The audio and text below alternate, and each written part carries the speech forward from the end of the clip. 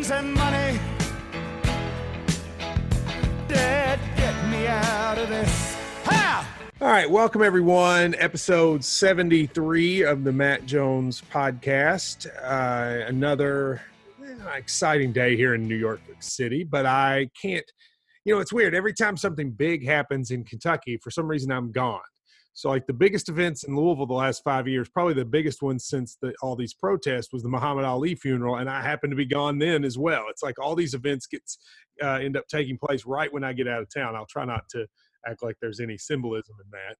But I want to talk to somebody who is one of my favorite people and who lives there in Louisville, Ricky Jones. He's a professor of, is it Pan-African Studies? Is that how the department's called, Ricky? That's correct. Pan-African. That's all African. Yeah. Yes. Pan-African Studies. At University of Louisville, and I appreciate you taking the time to join us. Anytime for you, brother. You know that. You're one of my favorite dudes. Well, thank you. Well, let me start, since you say that anything for me, by reading some of what you put out on Twitter last night.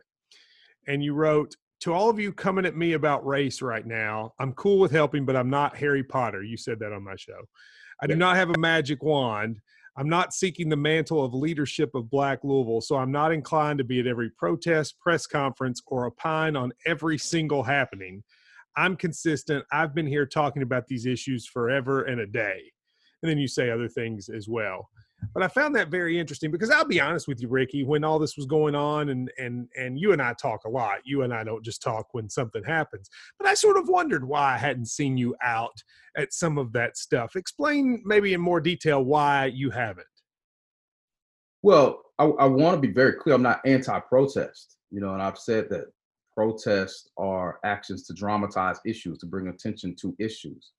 But I've been doing this work for a very long time. And I've been talking about race for a very long time, race, politics, and culture. And you and I have had those conversations for years as well, Matt. And so, I felt and feel that it's best for me to continue to do the stuff that I've been doing for years. I've already been speaking to it. So I don't feel like I have to necessarily change anything that I've done or been doing.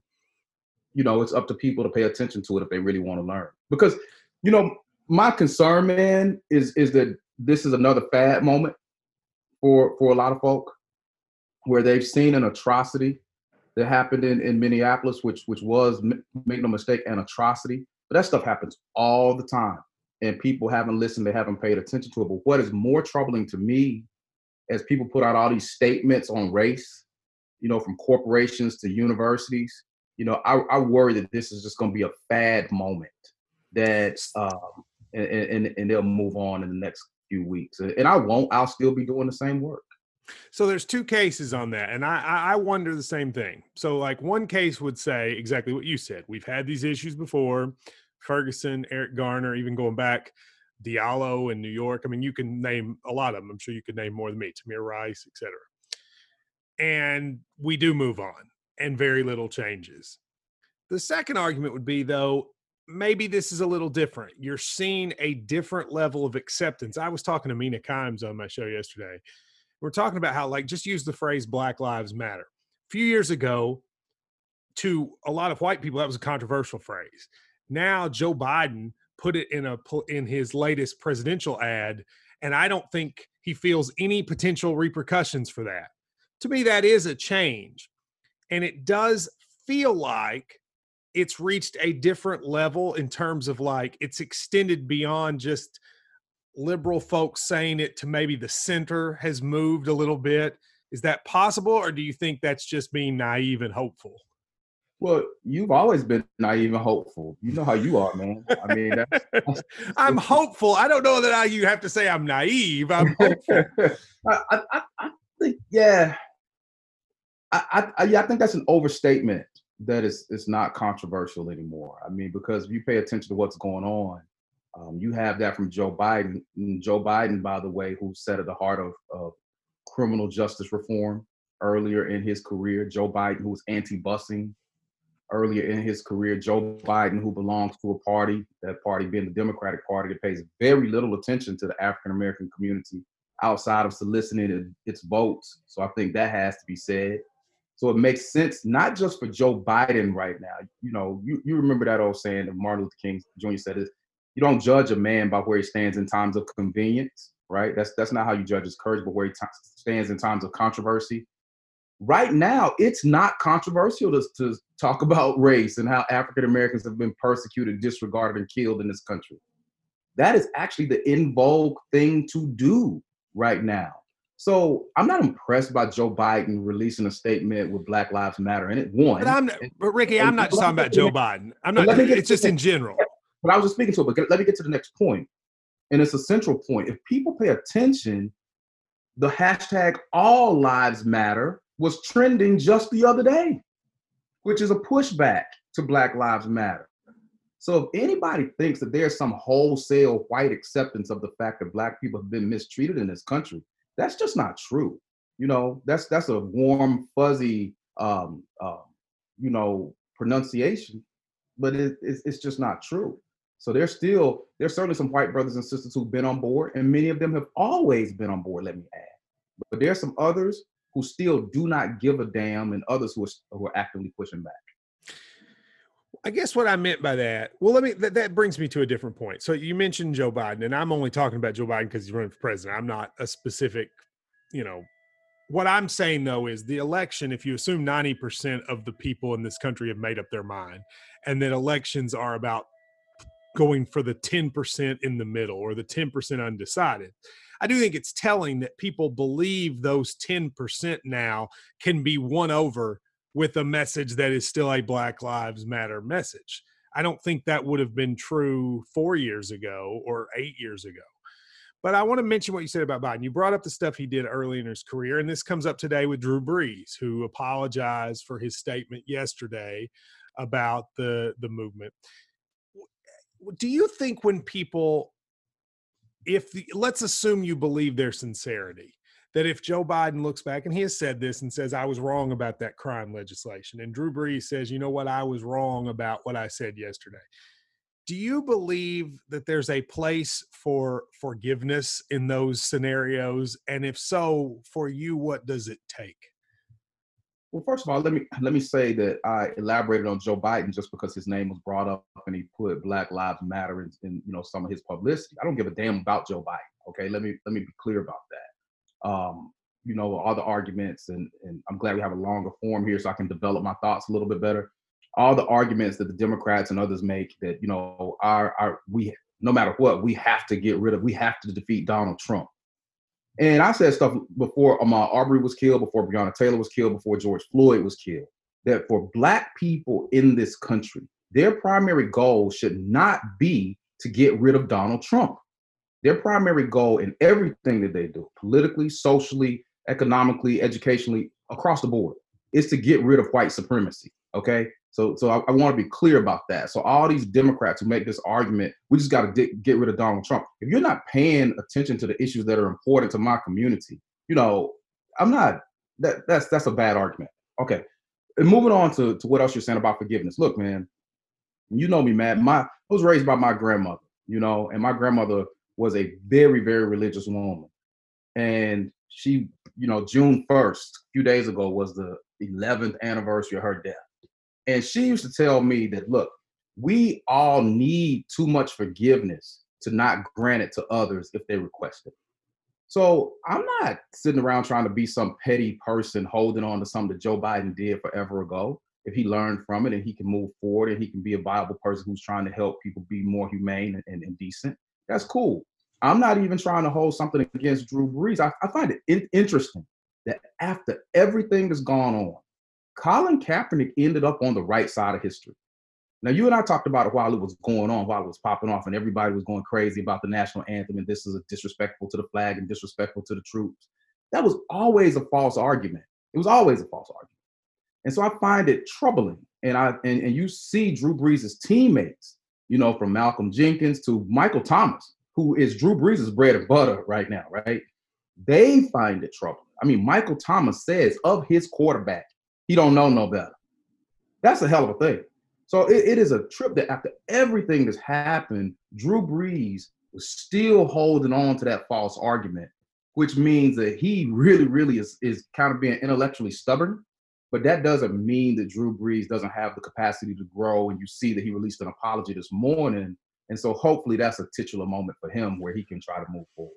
So let's go back to the Kaepernick thing, because I remember the conversations, and you and I had them in the moment. And the conversations would go something like this.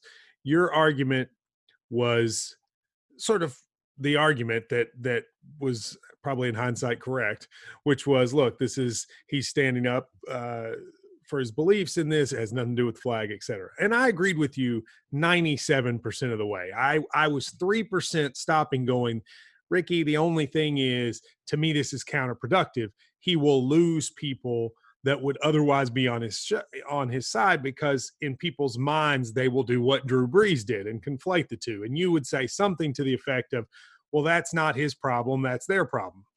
And I was sort of looking at it as, what is the best way to win people over? And you were looking at it as, I think, you tell me if I'm wrong, that he's doing what he believes is right, and who are you, Matt Jones, to tell him not to do that? Mm-hmm. I probably have come over to your side in the last 3 or 4 years, because I wouldn't want people telling me what's the best way to take up for my community. Do you think that there are more people like me who, even on that minute point, have come in Kaepernick's direction? I don't know, Matt. I can't speak to it. I would advise people, this is the second podcast that we've done together. We've been together a lot, done a lot of media stuff together, but only one long form thing together. Yeah. And so I would advise people to go listen to that podcast again, because in a lot of ways it's prescient. I mean, it's kind of predicting the future a little bit. But we have an extended conversation about the Kaepernick situation, and as you said, in the moment. To your question, I was never of the mind that, well, that's just not Kaepernick's problem or whatnot. It is Kaepernick's problem. It's the Black community's problem, because the Black community does not have power in America. And so the Black community is subjected to decision-making of white people in the country. By definition, that's what white supremacy is, right? White supremacy isn't just people marching around in hoods and burning crosses in folks' yards, or stomping around Charlottesville protecting Confederate statues, chanting Jews will not replace us. That's not just a manifestation of white supremacy. What was bad then and what is bad now? It is okay. I'm not as troubled by people not understanding something, that they're doing something that is offensive, that's hurtful, that's even destructive, without understanding it. But what is really, really troubling, and white America has a bad problem with this, when folks bring it to your attention and you still push back and say, oh no, that's bull. Because the message that sends is, look, we have the right to offend you, to destroy you, right? And then we have the right to tell you whether you should be offended by what we've done and what we've said. And then we have the right to dictate your response to the offense and us saying you shouldn't be offended. I just don't know if any individual or group should have that much power over another group and feel comfortable in that. I think that is very, very dangerous. That's really interesting that you articulated that, because you just went on like a 3-step thing. And my position 3 or 4 years ago would have been including 2 of those steps, which was telling folks how they should respond, and then also saying, like, you need to sort of circumvent your actions to win over these people. Yet I never got the sense when I had that position that you were mad at me, or that you felt like, you certainly didn't call me a white supremacist at the time, that you like had some sort of like that. Why not? I mean, because I was articulating a little bit of that position, and I will be honest, not with Kaepernick, because I think that's a little different, but I do have that position in a lot of the world, not just about race, but about anything. Okay, look, if you really want to win over folks, you've got to take them at their position, or you're not going to win them over. I do believe that about a lot of things. You don't, but you don't get angry at me about that. Why isn't that? Well, first of all, I'm not an angry person.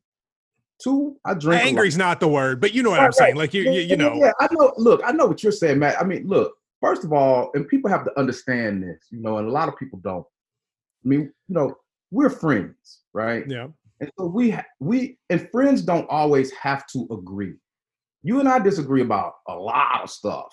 I mean, we go at it. And so if you got to agree with me all the time, or I got to agree with you all the time for us to be friends, then that friendship is built on quicksand. So no, I don't get mad at you. I don't get mad at many people. So you don't have to be careful with your words with me, because I know what No, I know you do, and I appreciate that, because that you have actually opened me up in general on that. But there's something about, like, I feel like you probably think my heart's in the right place, and I can say the same thing somebody else does, and you look at it differently. Am I wrong about that? Yeah, I think we have different approaches to the world. You have this idea that if you do things or say things in a particular way, you're going to win people over, right? I believe that there's a certain percentage of people that no matter what you say, no matter what you do, no matter how you say it, and no matter how you do it, you're not going to win them over, right? I've just never been willing to allow people who are the offending parties to dictate tone, tenor, and tactics to me. That's just my approach to the world. If people want to sit down and have a reasonable conversation, right, then I'm always open to having that conversation. I feel like I'm Muhammad Ali, man. I feel like I'm the heavyweight champion. I take all comers anytime, any place, right? I don't know about all that. Well, I agree with you. I'm telling you how I feel, right? I mean, so I don't believe that there's some people you're going to gain any traction with. I will still talk to them. But truth, my belief is this: truth is truth, right? Truth is truth. You, in your argument, and this is where we part company, you believe that somehow some folk are going to be more open to truth depending upon the packaging. I do believe that. Yes, I do believe that. And that's cool. I mean, that's cool. I don't push back against you on that for you. I push it back against you when you want to affix that to me, right? Fair enough. Fair enough. That's all. Fair enough. Okay, so let me address what you said, because I think it's an important point. I agree with you, completely agree with you, that there are some percentage of people that I don't care how you package it, they ain't budget. And I would argue that, in all honesty, like, you can be friendly with those people, but convincing them is a waste of time. You're banging your head against the wall. But I think there's a segment of people who come to the surface disagreeing with you, that if you package it correctly, you can win them over. So I always say this: let's just assume the country's 50-50 conservative, liberal, but it doesn't even matter about politics. Just take any issue. If it's 50-50, 30% of that 50, forget it. You ain't getting them. But 20% are open to listening. And I consider all important arguments about those 20%. Like, I think the same things on the other side. That 40% of America really is how change is made. Civil rights movement took all of the work that folks did, but honestly, it took some white people changing their mind to have reforms. And I do think the packaging matters about everything, because ultimately it's like in Kentucky. If you're a Democrat, you ain't winning unless you convince some Republicans to flip. You just aren't. So, like, the packaging matters. And okay, here's where you have to be careful. Okay. You, even if I agree with you that packaging matters, and certainly I agree in some cases that it does, but those are the people who are willing to listen, right? You have to be careful, Matt Jones, in then going forward and dictating to somebody like me what the packaging should look like. Fair enough. Right? Because now that would be, I ain't never gonna use white supremacy with you because you my boy, but it would be stepping over into an area of arrogance and a bit of narcissism, right? That anybody worth their salt then would push back against. Because, that would be you dictating to somebody, or me dictating to somebody. And see, that's why I never get mad with you and I don't try to change you. Because I'm like, Matt, you're Matt. I love you because you're Matt. I don't have to agree with you. That's why it's important for us to, as equals, right? One, have conversations with one another and have conversations with other people. And I can say, look, our name, both our names is Jones. We're probably related somewhere down the line, but you can look at us and tell that we're not the same. This is how Matt feels. This is how I feel. And then we work, to form some synthesis. So we can't dictate to people what the packaging should look like. And you got to be intelligent enough and nimble enough quite often to go into each situation without some predetermined script. And you can switch up with the people that you're interacting with. Let me switch gears for a second and ask you, what was your initial thought the first time you saw the George Floyd video?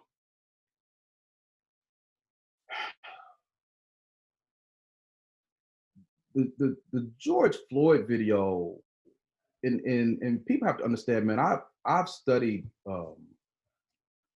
racism, politics, culture, issues of suffering and death all my life. That was one of the most disturbing things I've ever seen in my life. And that's coming from a man, I've physically seen 3 dead bodies in my life throughout the country, and have seen 2 people killed. The first one when I was 7 years old in my housing projects in Atlanta. But watching that George Floyd video, man, that's something I would not let my daughter watch again. To see this man, you got to understand, this is a 46-year-old man who was reduced to an infantile state. I mean, he's crying out for his mother. You hear him repeatedly saying, "Mama, mama." And his mother's been dead for some time. That was one of the most blatant displays of barbarism that I've seen in quite some time. It was really disturbing. It almost brought me to tears, man. I had to turn away from it, and I will never watch that video again. It's interesting. That happened, I think, on a Monday, and the video started getting out that Monday night. And I woke up, I hadn't seen it. And I woke up the next morning, Rachel, my girlfriend, she works at CBS this morning. She works through the night, right? So anything that happens at night through the night, she sees. And she was like, "You need to see this video." It made me cry the first time I saw it. And I remember thinking, yeah, what makes somebody cry like that? And I was the same way. And I think it was what you're saying. I think it was the reducing what was a very large man, both in life and in physical stature, to begging for his breath. And I think the indifference on the face of the cop that we see, and then the one standing, that was the most striking part to me. This wasn't like, and I'm not excusing any of these things, but this wasn't a shooting that happened in a split second. This person knew what they were doing, kept doing it, heard the cries, and didn't care. And not only him, but 3 other people, whatever level of culpability you give them, they didn't stop it. Like that whole thing, I don't know, like that was very eye-opening to me. Were you surprised? I was. Were you? No, I wasn't surprised. I mean, it was shocking, to see it in action, to see it happen. 8 minutes and 46 seconds. Derek Chauvin crushed the life out of George Floyd while he's begging for his breath, still calling him sir. Minneapolis police lie about it initially and say that George Floyd resisted arrest when he was initially encountered. He did not. They then say that the officers realized he was suffering a medical event once he was handcuffed. Again, not true. The medical event was caused by those officers. But no, I wasn't surprised, Matt. But, the Floyd murder is really an allegory of what's gone on in America along lines of race, where you have people committing these acts. You have a system that is crushing the life out of Black communities. And most of our white brothers and sisters in the country historically, very much like the other officers who were there, they stood around. Haven't said a thing, haven't done a thing, haven't tried to stop it. and when it's brought to their attention, quite often they haven't believed. There are still people in this country, even after witnessing that, after witnessing Ahmaud Arbery down in my home state of Georgia be shot to death in the street while jogging. I mean, witnessing these things. So I'm setting the Breonna Taylor case aside from those two. I think they're separate types of incidents in the national conscience, just because there is no video of that, right? But we've seen this, just like we saw Eric Garner choked to death on Long Island, up where you are, near where you are right now. We saw Tamir Rice, a 12-year-old kid, shot to death in a park in Cleveland.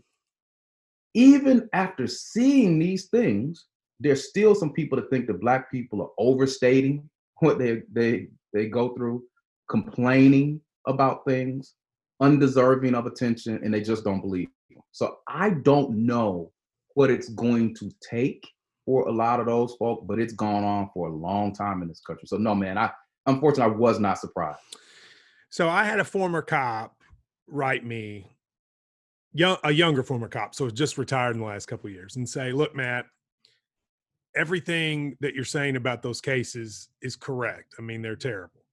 He said, I'm not going to be naive enough to say that race doesn't factor into any of this stuff. It certainly does. But he also said, look, I think there's a lot of killing of white people as well by cops. It's more a cop thing that we just look at people who are criminals or potential criminals or alleged criminals. We just look at them as lower, too often as lower than us regardless. And do you think there's any validity to that or no? What a terrible argument. No. This person, let me be clear, was not taking up for any of it. It was more just like it is a culture in general.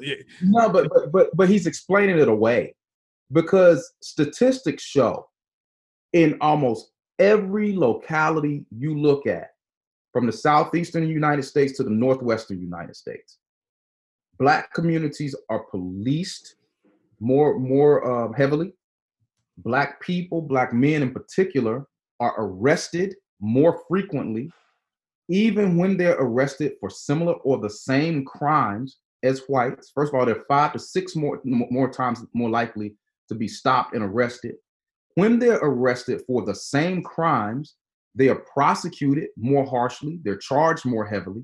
They're given more jail and prison time in the country. Even though Black men are 5 to 6% of the population of the country, they make up almost half of the jail and prison population of the country. So over-policed, overcharged, overpunished consistently.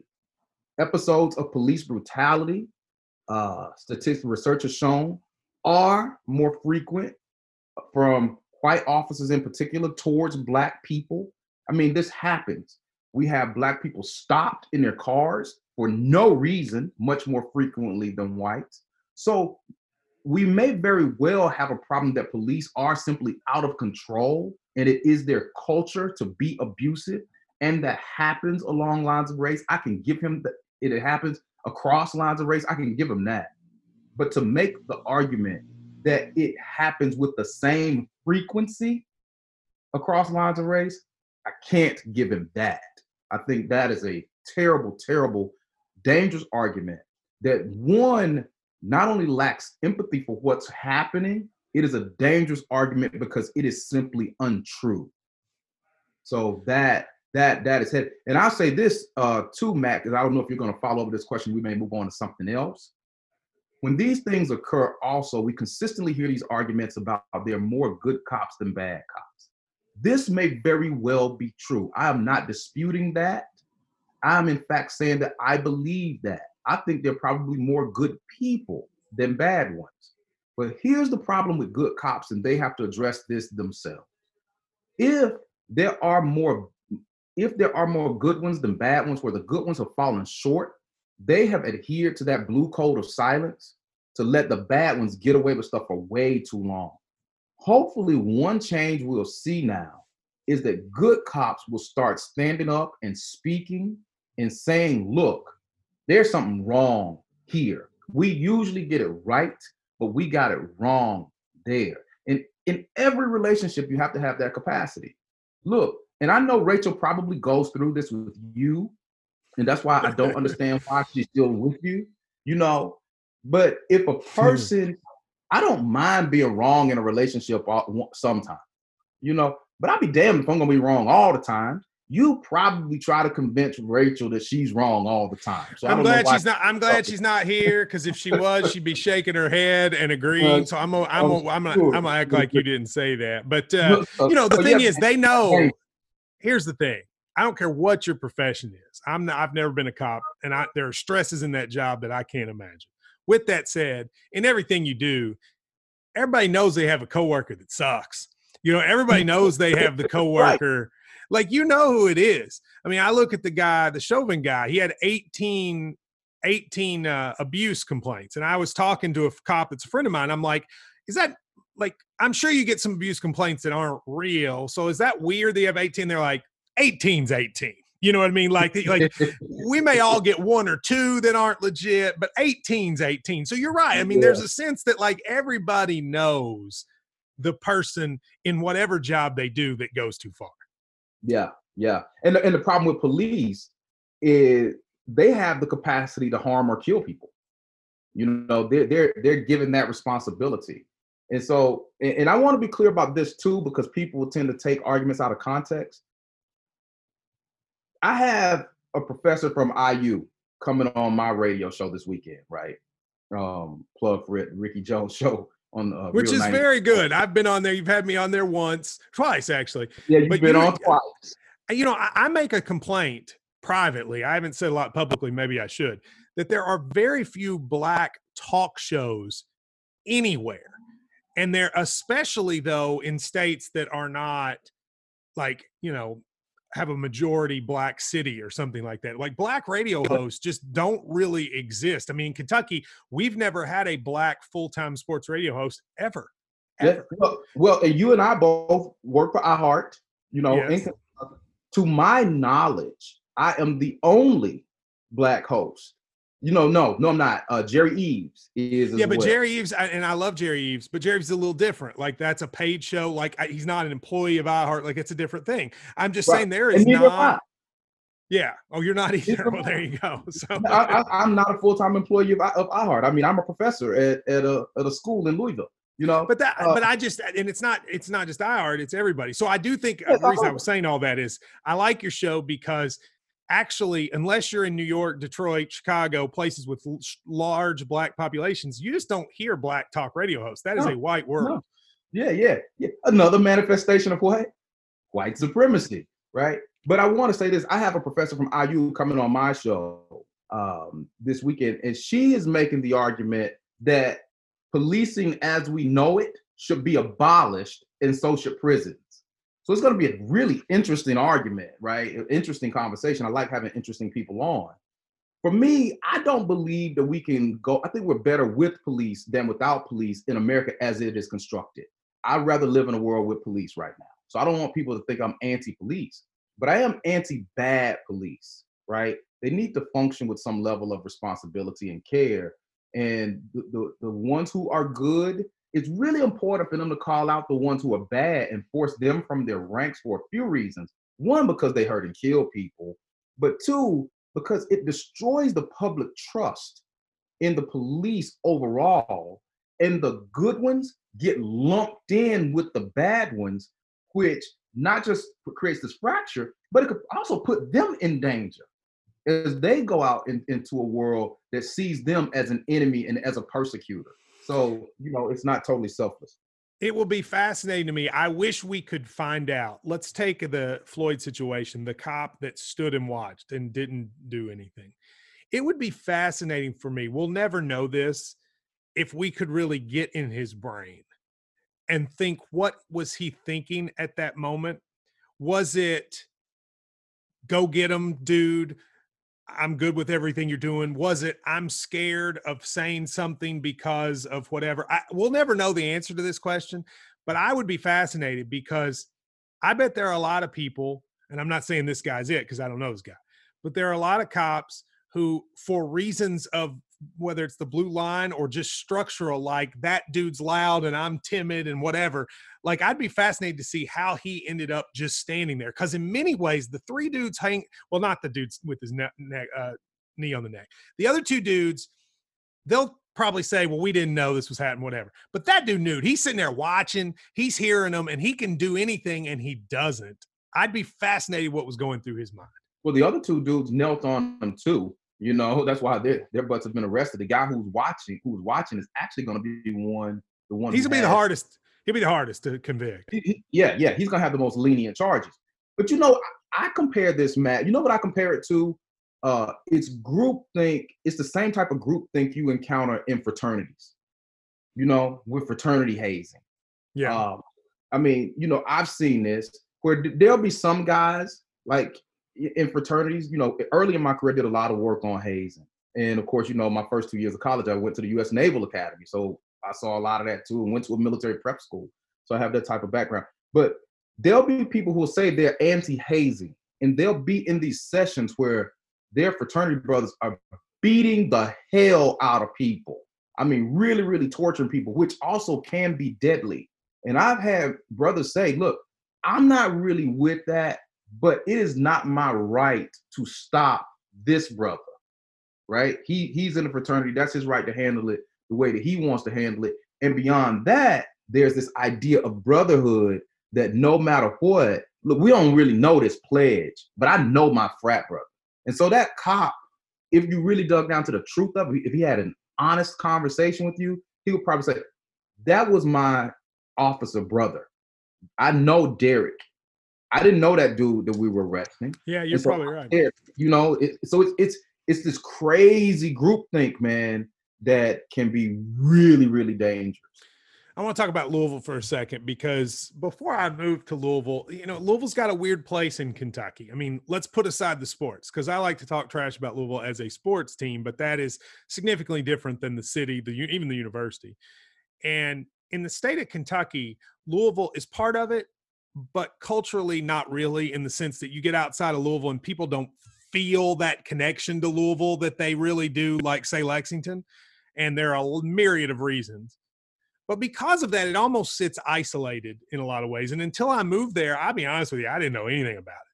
So the whole like history of segregation and the 9th Street divide, like that was all new to me. And then when I wrote the Mitch Please book and we actually delved into the history of Louisville, and you go into the white lining and all the stuff that used to happen that not only created the segregation, but reinforced it, so that even when the city was allowed to be integrated, practically it couldn't be because of the reinforcement of all the provisions. Do you think that part of what's happened with the Breonna Taylor, because you said, like, there's no video in that one. That one's a harder one for people to comprise. It's a little more complicated. But do you think Louisville was just kind of waiting for something, like this tension was there so much that it was almost inevitable in Louisville? Let me contextualize the way I see Louisville in relationship to Kentucky. And I think you're right. Kentucky, as people, quote unquote, out in the state, don't feel as connected to Louisville as they might some other places. I don't think they feel as connected to Louisville as they do, say, a Lexington, because they think that Lexington is more like what they are out in the state. I think that's true, especially the eastern half. Yeah. Right. I mean, but Louisville is not unique in that respect. Okay. Louisville is to Kentucky as Atlanta is to Georgia. Right. People say the same thing about Atlanta in Georgia. You get outside of Atlanta, Georgia's a very, very different place. You get outside of Louisville, Kentucky's a very, very different place. But people have to understand most of America's rural. You go to most states, you're going to find, 2 or 3 major cities, and then the rest of towns and rural areas. And so they'll face challenges that a lot of the rural areas don't, as far as race is concerned. Here's what I think happens in those situations.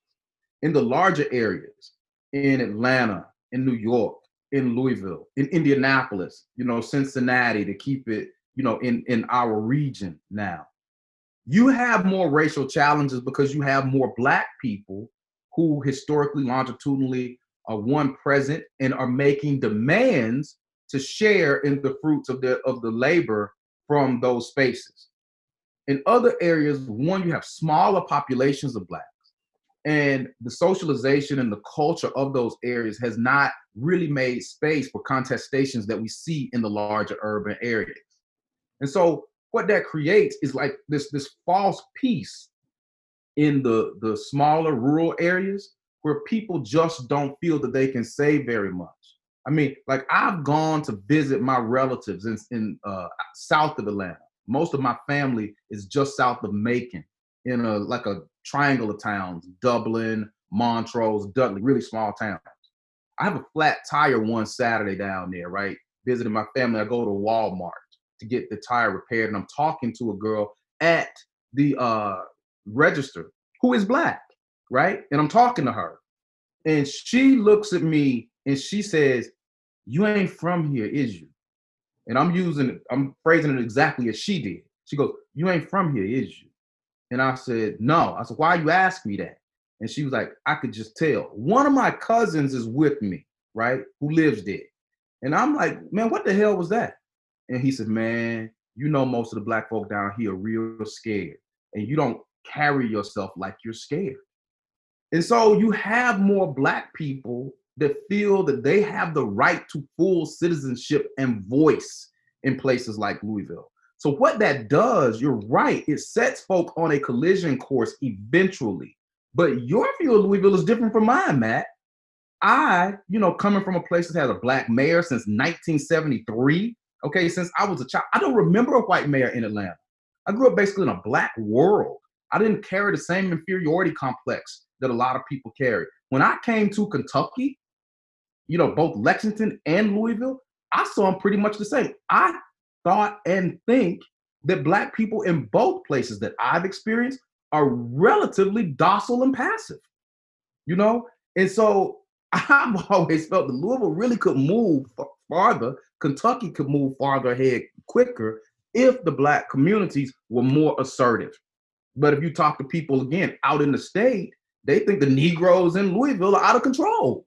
And I just don't see it that way. I will say to you, I'm going to at some point take you out in the state because you make these comments. Yeah, no, you are, because you make these comments that, like, I think what you said about rural Black people is a really interesting point, and I'd actually at some point, probably not in this podcast, like to explore that with you, because I think people underestimate how many rural Black people, especially in the Deep South, but even in Kentucky. I mean, there are pockets in Hopkinsville, Madisonville, Fleming County. Like, there are pockets of relatively large Black populations. But put that to the side for a second.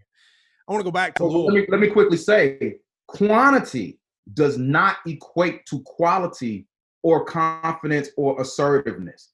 Remember this, in South Africa during apartheid, the white Afrikaner population was never more than 14%, but they were able to seize the tools of control and keep a larger population under siege with terror tactics. So just because you have a larger population, relatively speaking, of Black people in a place like Hopkinsville or whatever, I wonder what their ideology is like. Now, I don't want folks out in the state to get mad with me, all upset. Well, he just thinks that we're all bumped. No, that's not what I'm saying. I'm saying that you have a more prevalent socialization that has a particular cultural setup that people generally submit to in those places. And lastly, let me say this, and this is real. Remember, I'm a writer. Okay, I write for the Courier Journal, USA Today Network. Some of the comments that go on that website from white people in this state, in Louisville and across Kentucky, are absolutely reprehensible. It displays an ideology that is born of a troglodyte as far as race is concerned. And they say it, one, because of the anonymity of the internet, but they do it because they believe it and they're comfortable with it. And they still do it, right? They still do it. And that's why I don't have much faith on where we're going to go. But I would still say to you, and I can see this because read my comment section. It's very easy to get pessimistic when you only see that. I had Bomani on last week, and he and I said, and I believe this is true, a lot of folks I always say this, conservatives don't like groups, they like individuals, and liberals like groups, but they don't like individuals. And there are a lot of people who would think they wouldn't like you until they met you. And a perfect example is when you came on my radio show Tuesday. I have to admit to you, I've never had you on that forum. I've always had you on forums, Ricky, where people are seeking you out. I've never had a forum where Ricky ends up in your lap, and that's what the radio is. And I didn't know what was going to happen. I was cool with it, but I didn't know what was going to happen. And you killed it. Ricky, every person that wrote me, and I got hundreds of messages on the text machine, were like, well, I didn't think I was going to like him, but. And I think that's, there are two ways to look at that. One is the negative. Well, why did you not think you were going to like me? That's what I was about to ask you. Maybe this is the optimist in me. The positive is you gave your position. You gave it forcefully. You didn't back down on anything. And yet people heard it. And that goes back to my packaging. For whatever reason, your packaging, some people think in theory wouldn't work, but I actually think it works because people hear your sincerity. That's why I'm an optimist, is that I actually think if people had exposure, if a lot of these folks in country areas had exposure to you, you could change their minds. But Matt, they don't. Well, you might be right about that, but let me say a few things about this. And I tell you this all the time, and you don't want to listen when you talk about people liking me. One, let's be clear. I like the fact that I live in Louisville now, the home of Muhammad Ali. I'm 6'2" and pretty. That's one. Okay. So it's not like people can be turned off by that. But seriously, man, I'm a nice guy. I mean, and I believe I'm a reasonable person. I'm not a dude who just runs around screaming at folk all the time. You know, that's not my take. I like to present well-reasoned out, thoughtful arguments, one.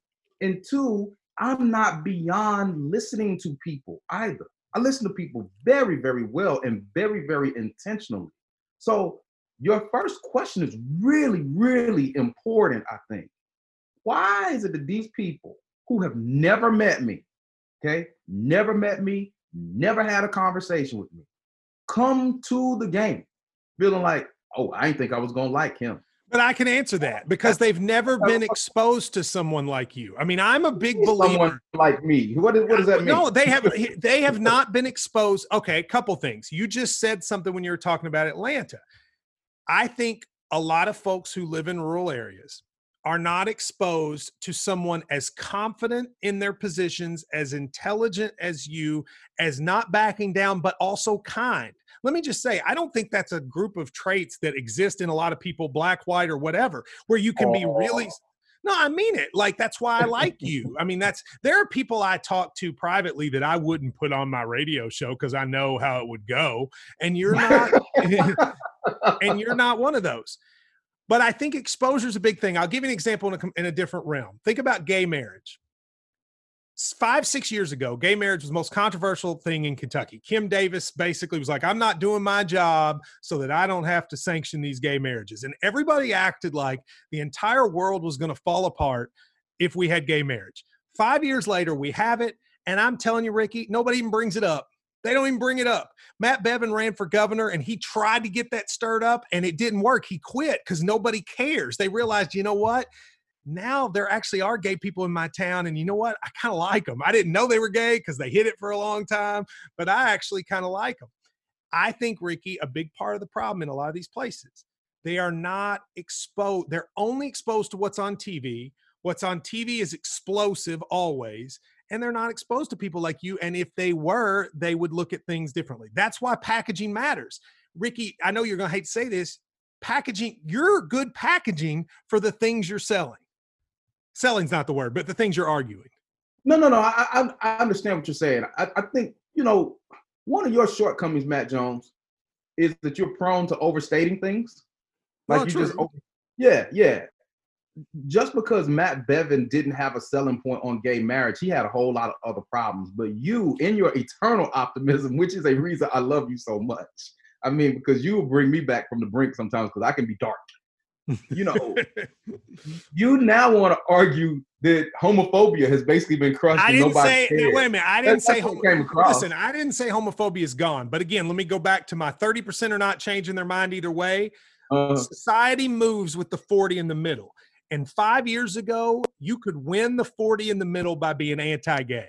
And I think 5 years later, you can't. And that shows a difference in society that I think is worth noting. Yeah, look, my thought is this, man. I don't think it does any of us any good to discount progress, right? I disagree with folks who make the argument that America has not changed at all. I don't think that's true. I think that, you know, things are different in the 21st century than they were in the 19th century. I think sometimes they morph and people are more sophisticated with their oppressive tactics, but other places we've just changed, and that's good. What the problem is, people who are not mature in their analysis, they kind of dichotomize this thing, like, you know, a light switch is a zero-sum game. Like, we're where we didn't want to be, or we're where we want to be. We're really functioning along a continuum. I think it is important that all of us be challenged. You know, I think it is really, really important that all of us be challenged. It's important because we learn the most from the people who think the most unlike us. That's what we learn the most. And that's how we construct a better world. You know, look, the place where I work has had this problem where Black people are concerned. And I'm very, very interested in seeing how they're going to adjust moving forward. And I speak of that place because that's the place that I have been employed for the last 23 years. But it is not unique to that place. They have had a nasty, nasty tendency of elevating Black people into positions at that university who are status quo oriented folk who make them feel good, who ain't gonna challenge anything. And the people who are a bit more boisterous, even though they may be more talented, they'll push them to the side because they push them, right? And that's the way you grow. But then you come to moments like this, and all of those people who are painfully mediocre, right, but more comfortable and comforting, it's a problem. So we got to get away from that in society too. I think the great thing about our relationship is that both of us have grown over the years because we challenge one another. But both of us are very confident men. A lot of people would think that both of us are a-holes, you know, but I don't think we are. I think people mistake our confidence for that. So you take crap for being my friend. I take crap for being your friend, which means that we are a great duo. Well, let me ask you about friends for a second, because when I considered running, I ended up sort of getting in liberal circles that didn't really care about me before because they're like, oh, that was just that sports guy. Who cares what he has to say? And then when it became a possibility that I might run, a lot of those folks either had to take me seriously or at least were exposed to me. And a consistent thing that I consider a positive for a lot of progressives and liberals, oddly, especially white ones, they see as a negative, which my thing is, I always say, look, I speak to conservatives, the kind of people that we have to win over every day. And I'm friends with them and I genuinely like them. They're who I grew up with. They're my people. And a lot of those folks see that as a negative. Basically, how can you be friends with X and then mention whoever it is you want as the person of the day? I don't think that's bad. I think you can be friends with someone and completely disagree with them and bring them along to your position by that relationship. Do you agree with me, or do you agree with people who say, you know what, when people think like that, you can't be friends with them? I think there are like three things embedded in that. I don't like politicians who change what they believe on a dime, or at least change what they say they believe on a dime to appease populations that are ideologically opposed to them. This is the problem with Amy McGrath, right? She's a person who doesn't believe in anything. And that becomes really, really clear. That's a person who will change stances literally within a day, depending upon how public opinion sways. And that's not an exaggeration for folk who think it is. I'm not exaggerating. We've seen Amy McGrath literally, publicly change opinions within a matter of hours, depending on backlash, or affirmations or not. And that's dangerous. I think sometimes people worry about Democrats trying to win races being Republican light and therefore abandoning ideals. That's one. But two, the Democrats themselves don't really have any ideals right now. And they got to figure out who the hell they are. That's a longer conversation for another show. But your third point, I think, is the most important. It seems to me that it's a rather backwards approach to the world if you say you cannot have respect for somebody and be friends with them because they have a different political ideology. Now, I'm not going to be friends with David Duke, who, Yeah. is a Ku Klux Klansman. I somehow got on his mailing list, by the way, so I still get mail from David Duke. It is a funny, but I can be friends with somebody. I talked to a Republican yesterday who called me up. He'll remain nameless here in the state doing work. But he called me. He's like, Doc, can we have a conversation? Of course we can have a conversation. I tell people all the time, the current Attorney General is Daniel Cameron. Daniel Cameron, first Black elected statewide. He's a Republican. And he is one of my old students. Daniel and I couldn't be farther apart ideologically. I mean, he sees Mitch McConnell as a father figure. Okay? That's how far apart we are. Me and Mitch, we ain't drinking scotch together no time soon.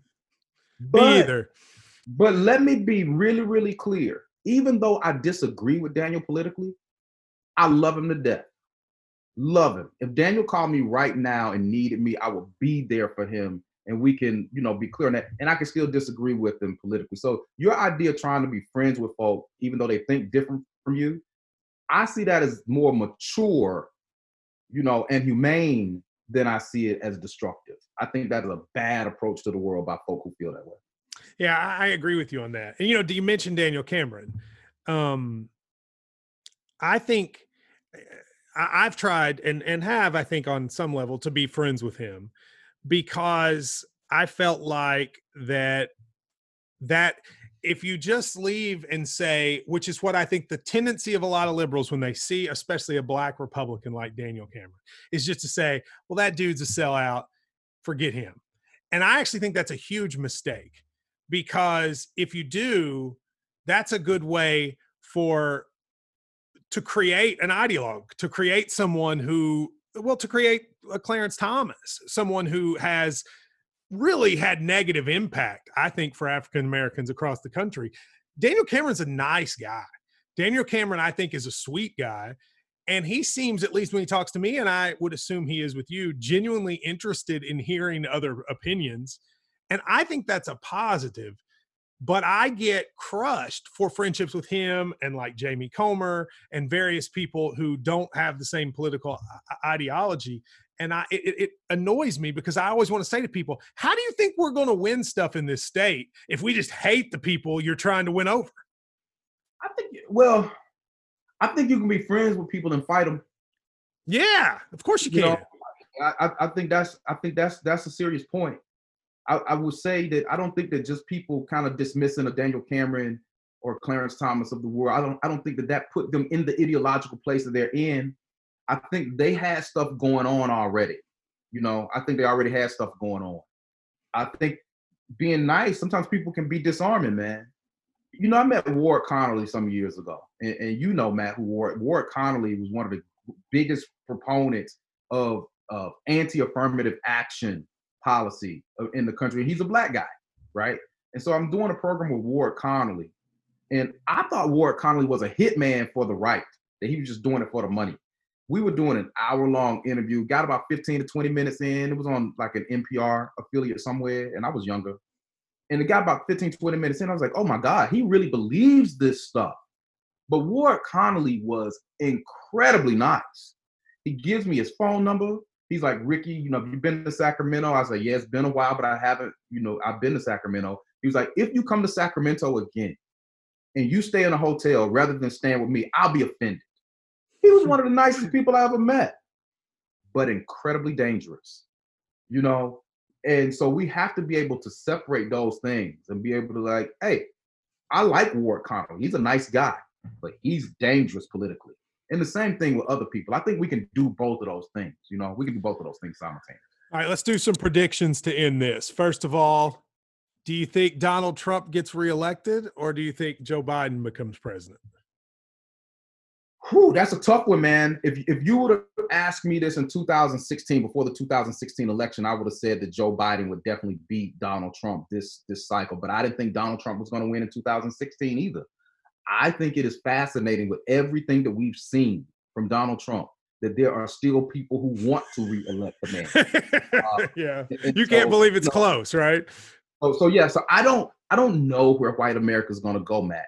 You know, and I chose those words very, very carefully. I don't know where white America is going to go, because white America is going to decide that. You know, the majority of white voters voted for Donald Trump. Does it offend you that people on my side will say, look, and this, they say this, matter of fact, I have said this not as explicitly as this, but they'll say, look, if African Americans are excited and show up, we'll win. Do you think, well, first of all, does that offend you? And two, do you think they will be? Do you think this right here? I argue that this last thing made it to where they'll show up this last week. Maybe I'm wrong. Let me answer the first question. And let me answer the first question with the most powerful answer that I've given this entire hour.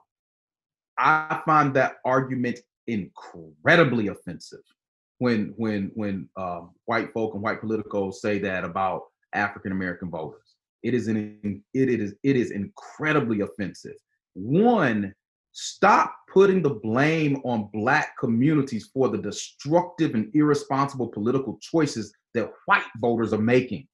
Okay? Again, the majority of white people voted for Donald Trump. The majority of Black people didn't vote for Donald Trump. That's white people. And white brothers and sisters have to own that. That's not something to get mad at me about. Okay? Well over half of white women voted for Donald Trump. Over 60% of white men voted for Donald Trump, across lines of region, across lines of class, across lines of education. So what in God's name is going on with the white community in the country that they would choose a man such as that to be president? And many of them want to do it again. That ain't Black people's fault. That's your fault. The second piece, Black people getting tired of the Democratic Party, okay? Getting really tired of the Democratic Party. When you talk about being excited about them, why should we be excited about them? I mean, that's a serious question for Democrats. So Democrats keep asking Black people to show up for them. But they're not really showing up for Black people outside of the 2, 4, or 6 years that they show up asking for votes. And then they go away. They don't push any policy initiatives to speak to the African American community. They treat us like mistresses, man. You know, that they come visit for booty calls at 1, 2 o'clock in the morning, and then they go away. And so, yeah, it's your boy Charlemagne. Your boy Charlemagne the God said yesterday, I hate calling a grown man Charlemagne the God, but nevertheless, your boy Charlemagne said yesterday that he hoped and thought it was possible that Obama was JFK, but that Biden might be Lyndon Johnson and actually get stuff passed because of the moment, even though he's not as exciting and sexy as the person that came before him. Do you think that's possible? Because Lyndon Johnson, like Biden, was known as a legislative master, which is kind of what Biden's theory, like, you know, his selling point. Do you think it's possible? Look, man,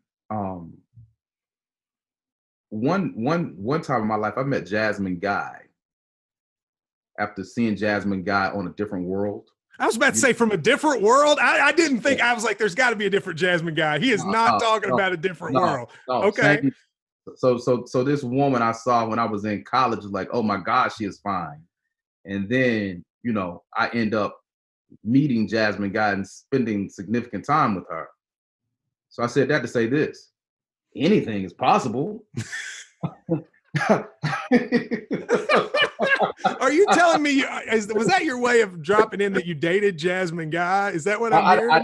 I didn't say that. I didn't say I dated Jasmine Guy. I said I spent some time with you. I'm saying I met Jasmine Guy. I've known you for a while, and I did not know. What was her name on A Different World? She was the rich girl, right? Whitley Gilbert. Whitley Gilbert was her name. That's right, yeah. Whitley. And, you know, so Jasmine Guy and I have always been connected. Her mother taught me English in high school. Her father taught me religion in college, but I never met her. Then I met Jasmine Guy. Anything is possible. I mean, look, man, I'm a kid who was born to a 15-year-old mother. and didn't meet his father until he was 35 and got a PhD at 28. Anything is possible. Look, so I don't know what Joe Biden could be.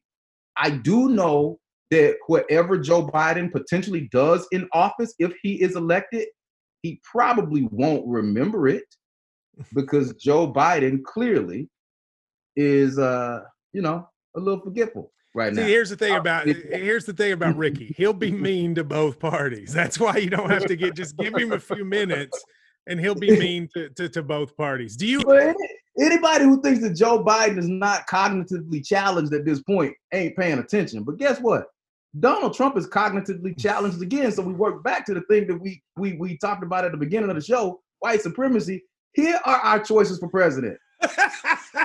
Two old-ass, cognitively challenged white men, neither of whom may be completely in charge of their faculties. Those are our choices come November. So for me, it's the lesser of two evils. So I'm trying to survive either one of those dudes who probably gonna be drooling in their damn Cheerios by the time 2024 comes along. Do you vote? I have voted in every election since I was 18 years old. So you will vote in the election. I'll vote, of course. Okay. Now I see right now you're wearing a Kentucky T-shirt. Are we getting close to where you can start cheering for the Cats? I mean, I know you say you do. I don't buy it. Like I did the TV show with you. You're always talking trash. Now, when Lamar fumbled, I noticed you got really quiet and all that. But are you going to maybe come to the better side? Hey, let me say this, man. I have always cheered for Kentucky. Now, because I work at the University of Louisville, I have had students over the years who played football, played basketball, especially. They're my guys. I'm always going to cheer for my guys. When there are years that there are none of my students on the team, then I'm pulling for the Cats. Kentucky, and let me be real serious about this. Kentucky gave me an opportunity that nobody did. When I was leaving Morehouse College, the University of Kentucky gave me a Lyman T. Johnson Fellowship. Lyman T. Johnson, legend in the state of Kentucky. They gave me a Lyman T. Johnson Fellowship, which enabled me to just be a student at that school, gave me the ability to go in and ultimately become only the second African-American to get a PhD in political science from the University of Kentucky. And I had a very good experience there. I'm still in touch with my graduate advisors. Shout out to Herbert Reed and Ernest Yanarella, men who I love, who took care of me to help me grow. My experience was great at the University of Kentucky, and I'll always be thankful to that school for what it did for me. So I don't have any U of L gear. I wear gear from Morehouse and UK. Those are the schools I went to. Go Cats. That's right. And you like Cal too, don't you? I do. I've never met Cal, but I like Cal. Cal seems to me to be, the last honest pimp. So I like Cal. You used that language on Hey Kentucky once. Well, let me say this, and I'll finish with this. I want to thank you. I want to thank you for coming on. I also want to say that, you've been a great friend to me, including, and I'll always remember this, when the stuff went down with Hey Kentucky and they made it to where I wouldn't be the host anymore, you said to me, well, I'm done doing that show. And, that's friendship. And I didn't expect anybody to do that. I mean, there are friends of mine who still do it, and I understand. And I love Mary Jo, who's the host. She's a wonderful friend of mine. I also remember you doing that at a time that was very difficult for me. You are what a friend really is, in addition to being somebody that I respect a lot and I appreciate it. Well, let me say, Matt, in closing about that episode, because a lot of people may not know it. First of all, man, one thing about me, I'm a loyalist. And even if it means that I'm going to lose something, I'm going to be loyal to the people that are loyal to me. We were talking when you came up with the idea for Hey Kentucky. Okay, Hey Kentucky is your show. That's your baby. You came up with that. And people have to understand that. That's not casting aspersions on anybody that's doing Hey Kentucky. But you talked to me repeatedly before you ever did the thing. You like, Ricky, I'm trying to do this thing. If it works out, would you come on and co-host from time to time? And I was like, sure, man, I can't do it all the time because I ain't driving from Louisville to Lexington all the time. You like, we'll set up a schedule that works. So you brought me into that space, right? That's something that you set up. And so when they did what they did to you, which, let me be clear, was wrong, was dead wrong. It was a sin and a shame. Apologies are still owed. It was wrong. there was absolutely no way that I, in good conscience, could continue to go into that space and earn a dime or contribute to it when what had happened to you had happened. And I would expect my friends to do the same. I see that as loyalty, and that wasn't even a choice. So when people ask, "Hey, you do?" I was like, "No, man, I can't come on your show and host like that again. I just can't." And so I think if more of us are loyal to one another, then we'll have a better world. Well, Ricky, thank you very much. We will do this again very soon, and appreciate all you've done through this time, the radio show and this. You're the man. Thank you, bro. Tell Rachel I said hello, man.